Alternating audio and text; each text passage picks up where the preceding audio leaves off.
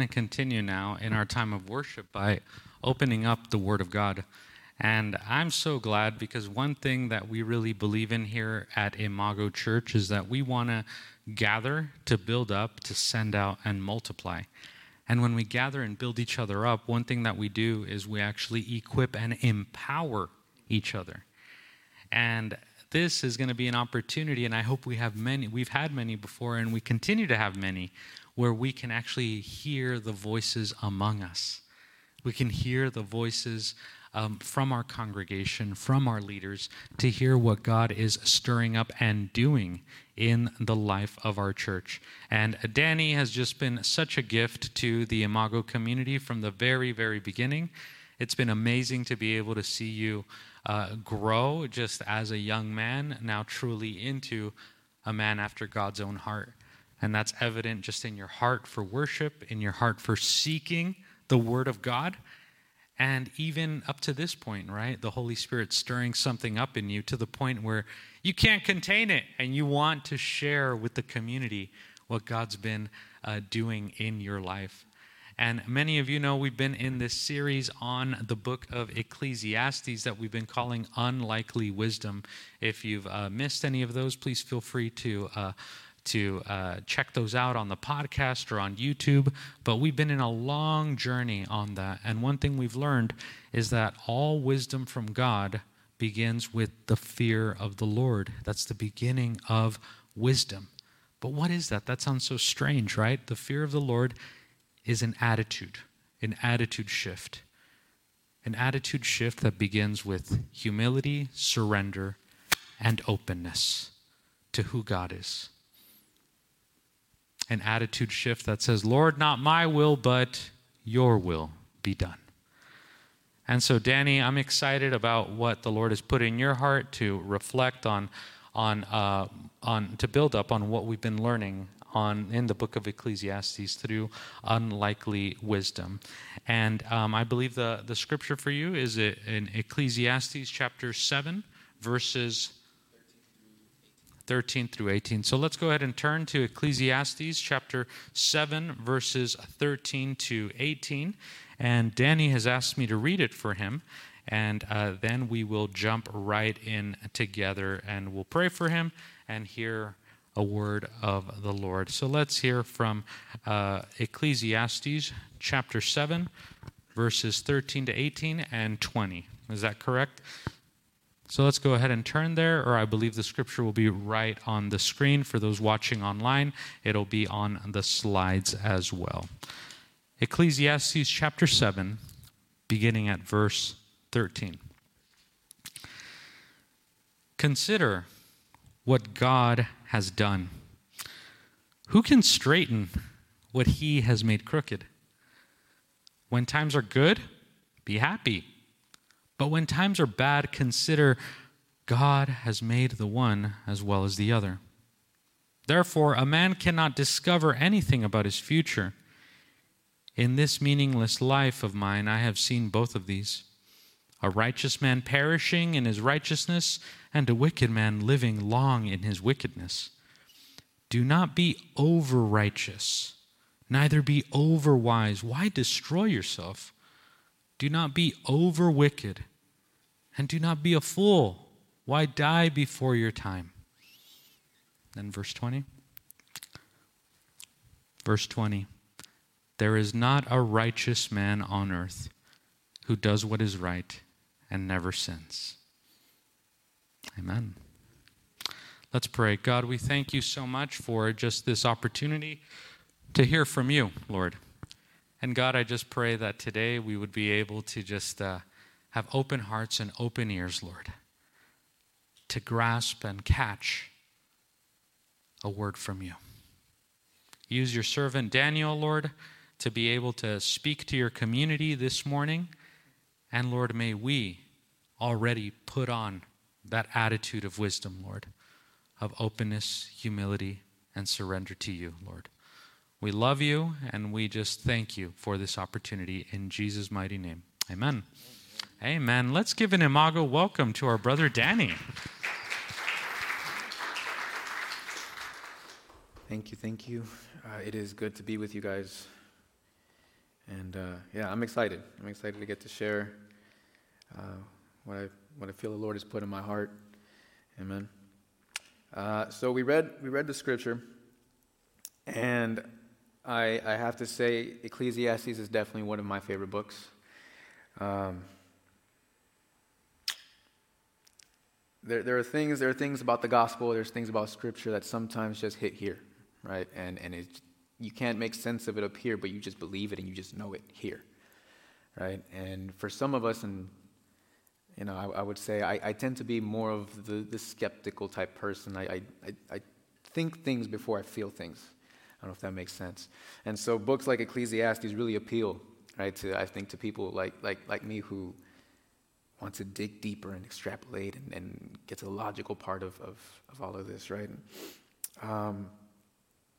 And so we read the scripture, right? And it starts off in verse 13. It says, "Consider what God has done. Who can straighten what he has made crooked?"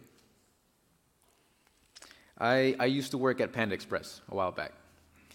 And in Panda Express, we served a specific type of cuisine, right? And on the menu, we had specific items. And I'll let you guess what all that is, right?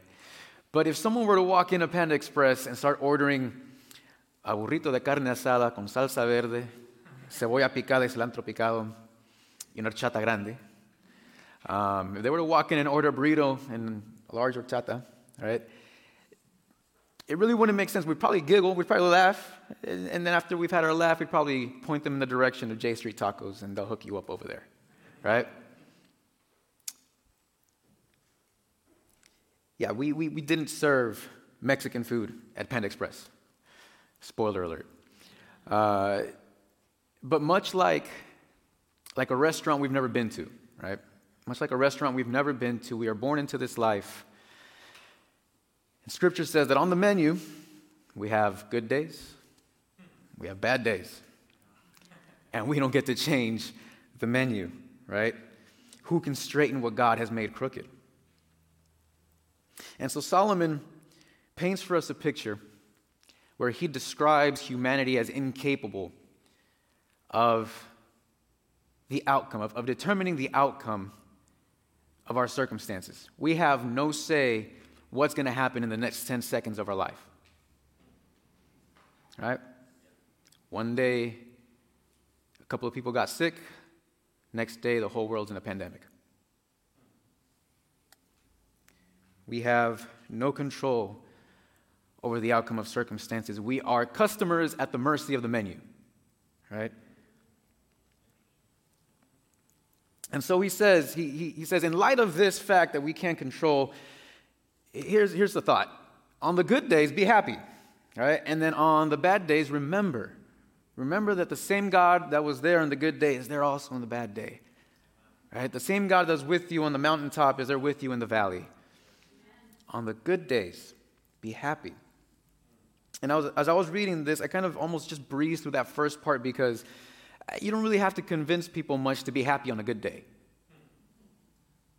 But then I started thinking and looking inwardly and really thinking about this. How often, though, and how many of us can say we've had to learn how to receive good things? We've had to learn, right, how to receive and enjoy love, right? The proper way, the right way, a healthy way. How many of us have had to learn how to receive and accept and enjoy a healthy relationship? Right? Receive and enjoy versus hoarding it.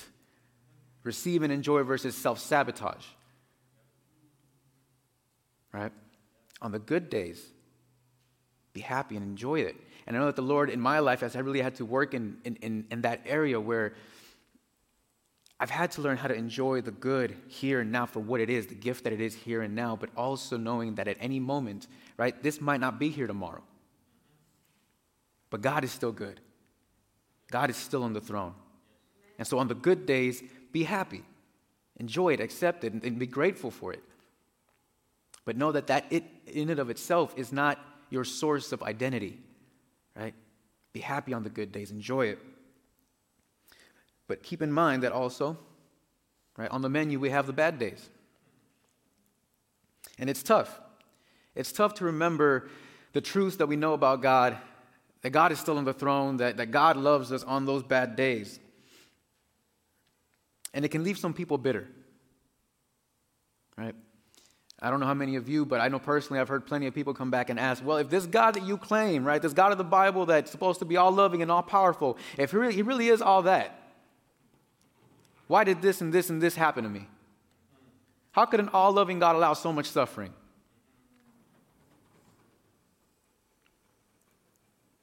And there are intellectual answers that we can give in these situations. But for now, I'll say, could it be that God is not absent on the bad days, but that the bad days were absent of God? And what do I mean by this? In Pixley, some of you know where I work, we just lost a 15-year-old boy to the nonsense that is gang violence. And I believe wholeheartedly that God was not absent in those moments. He was not absent when this young boy took his last breath. But the thoughts, the intentions, and the actions of the men who pulled the trigger were absent. They were void of God. Amen? And so our attention is turned to the menu, right? And on this menu we see joy, we see love, we experience thriving sometimes and the pursuit of happiness and all these things that we value and enjoy. And on the same menu, we see death and injustice, disease, illness, suffering. And we look at it, and there's this phrase that a lot of the youngsters are using nowadays. I don't know, right, on social media and stuff, if you guys have caught this. Make it make sense. I don't get it. Make it, like, how? Make it make sense. Right? So we look at this menu, and this menu has us, like, life just has us looking at it sideways, like I get, like, you got all this, cool. How is it that I have this, but this too? Make it make sense. Like, what are you? Are you joy? Are you sunshine and rainbows? Are you peace? Are you the pursuit of happiness? Is that it? Pursuit of happiness, is that what you are? Or are you a vacuum that seems to, like, suck everything, the joy out of everything? And it seems that every attempt to gain something, to pursue something, it seems that at any moment, what are you? I can't make sense of you. How is it that we have this and this on the same menu? And Solomon goes and he further drives the point in verse 15 where he says, I have seen the righteous, right? And Pastor Carlos and I were talking about how we could translate righteous, person of integrity. I've seen people of integrity perish in their integrity. And I have seen those who lack integrity live well into their old age and in their lack of integrity. Make it make sense. Right? And if it wasn't for humanity's, I think for people's needing to give shape to vapor, to make sense of things, I don't think Solomon would be having this conversation with us to begin with. And could it be in the back of our minds that maybe we've assumed good person equals getting good things, bad person equals getting bad things? Makes sense to me. I do good, I should get good. I do bad, I should get bad.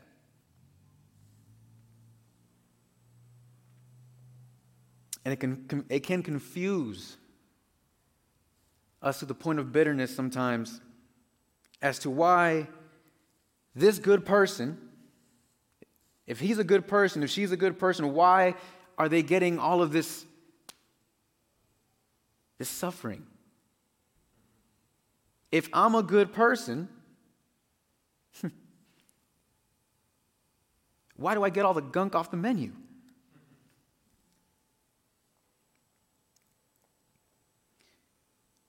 Could it be, though, that maybe we're the ones who are off?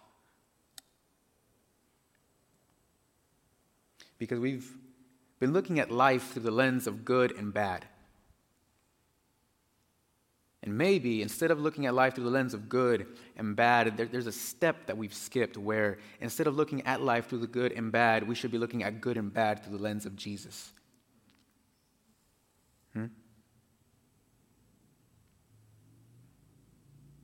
Jesus should be the lens through which we look at good, bad, right, wrong.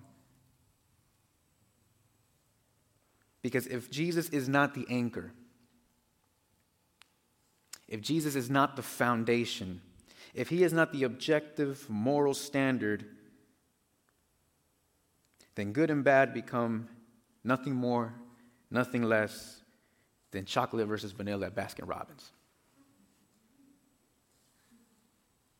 I had a picture up there, but there it is. All right, cool. Real quick, pause. Chocolate or vanilla? Raise your hand if you prefer chocolate or vanilla. Swirl. Vanilla over chocolate? Vanilla. Amen. You chocolate lovers need to repent. No. Right and wrong become nothing more than your preference. Right? And I'll take vanilla over chocolate any day, right? To me, that's good. All right? To some of you, obviously, it's the other way around. Chocolate is better than vanilla. And so how? How then do we come to this conclusion of that right there, that's actually what is good? And then that right there, that's actually what's bad. Right? How do we come to the determination and the conclusion that this is actually what good is and this is actually what bad is? And Solomon tells us in verse 18, whoever fears God avoids all extremes.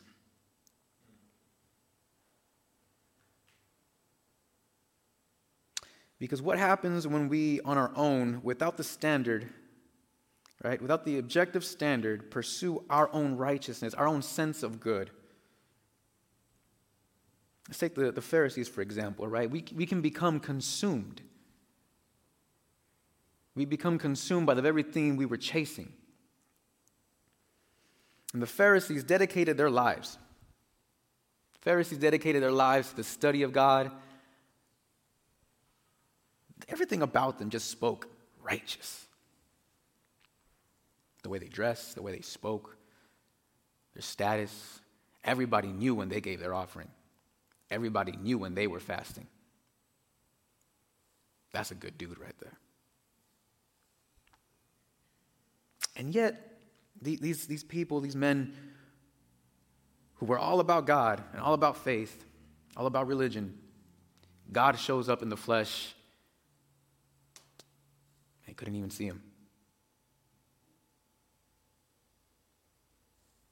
God shows up and shows us what actual goodness is, what actual righteousness is. And the Pharisees' attempt to hold it all together was threatened. They had become consumed by the very thing that they thought they needed, the very thing that they had been pursuing, and suddenly God shows up and their little Tower of Babel, right? The integrity of that structure that they had put together, it's threatened. It couldn't stand. And so Solomon says something interesting. He says, do not be over-righteous. Do not be over-wise. Why destroy yourself? You can have all the right answers and still not get it. I was sharing with Pastor Carlos about a young man that I work with. His name is Elia. Smart young boy. He's a writer. He likes to write raps. And so we'll get into these intellectual conversations sometimes. And for a while, he was asking me, Danny, well, how come like the God of the Bible and the God of the Quran and then, the Hindu gods, they can't be all like different versions of the same thing, right? And so we would get into these conversations and At first, my approach was, shutting down the question, not shutting him down, but really presenting the right answer in that moment. Really wanting to communicate the truth and get that across. Let me get my point across and show you why you're wrong, right? And I noticed after a couple of those conversations, he would hesitate a little more whenever he had questions about it. And I realized, I really felt like the Holy Spirit put on me, like, chill, right? This is not about you getting it right. This is not about you proving your point. At the end of the day, right, if we struggle with evangelism or we struggle with sharing our faith, breathe.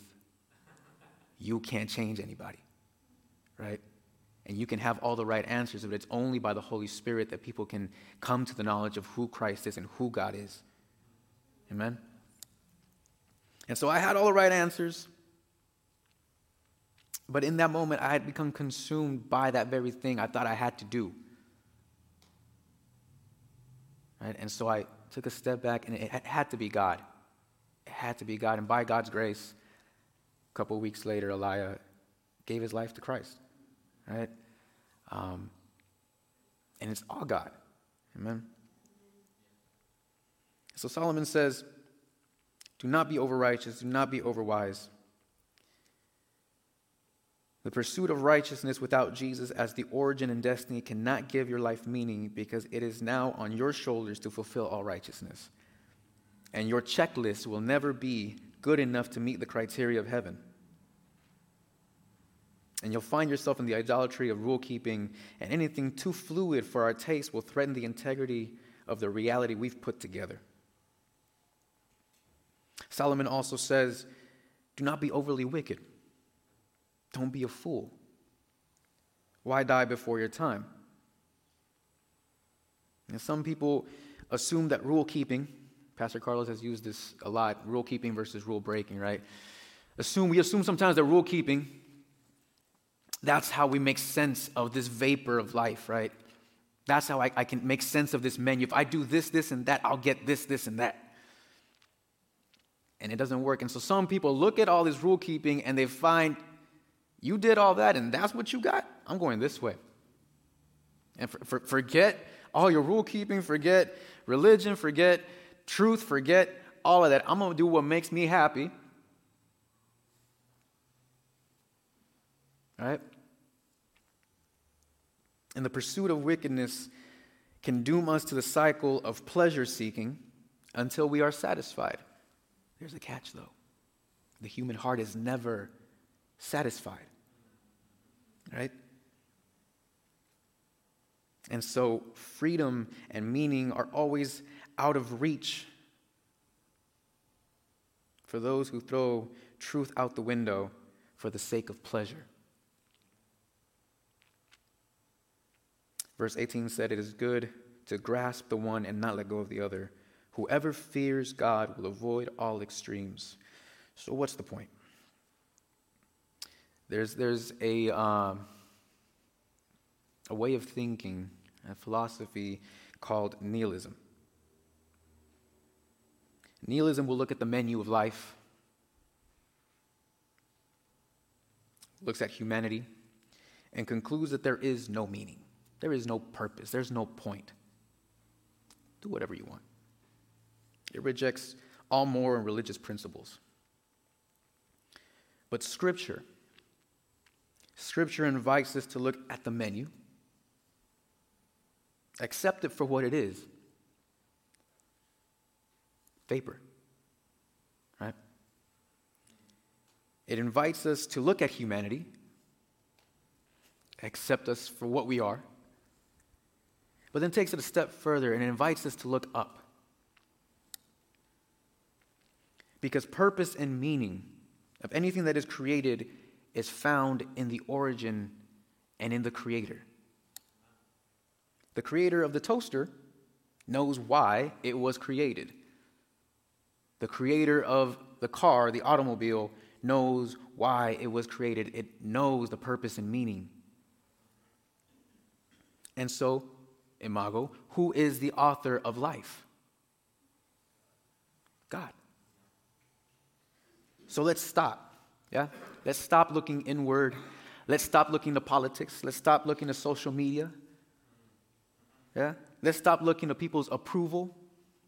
Let's stop looking to all the rule keeping that we try to do and all the rule breaking we feel we need to do.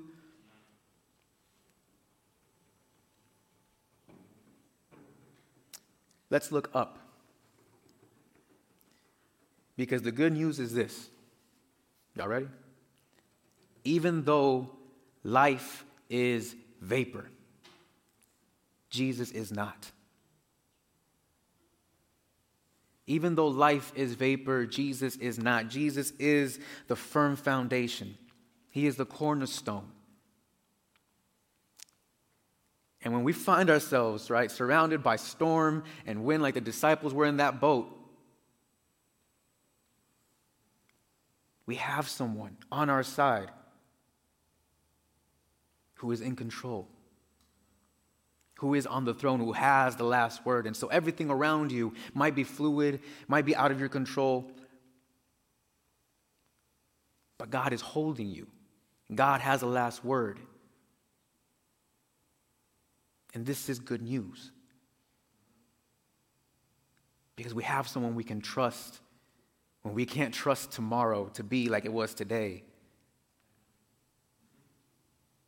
When we can't trust these bodies to work effectively forever. When we can't trust the person next to us to stay true to their word. When we can't trust our government, or when we can't trust our family, when we can't trust whatever. Jesus was taking a nap in that boat. And then he turns around and tells the disciples, where's your faith? Where have we placed our trust, Imago? Where have we placed our trust? This is good news. There is someone who has that, who is solid, who is unmoving, who loves you, and has already made up their mind about you. Jesus loves you. He died and came back to life just to show you that he is not like everybody else, that he is not like anything else within this universe that comes and goes and it's on its way to decay. Everything in this universe, it's on its way to decay. But Jesus is eternal. And so you can place your trust in him even when it doesn't make sense. Amen? Amen. Let's pray.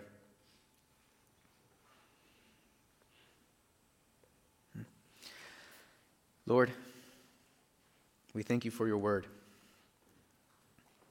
We thank you for the truth of who you are, God. We thank you that you are unmoving, Father, and you are the Alpha and the Omega, more than just pretty words, God Almighty. You are the beginning and the end. God Almighty, you were there before the start, Lord Jesus, and you will be there when all of this has passed and gone. And so we look to the cross, and we look to your resurrection. We look to your word, Father. And we thank you, God, for the truth of who you are.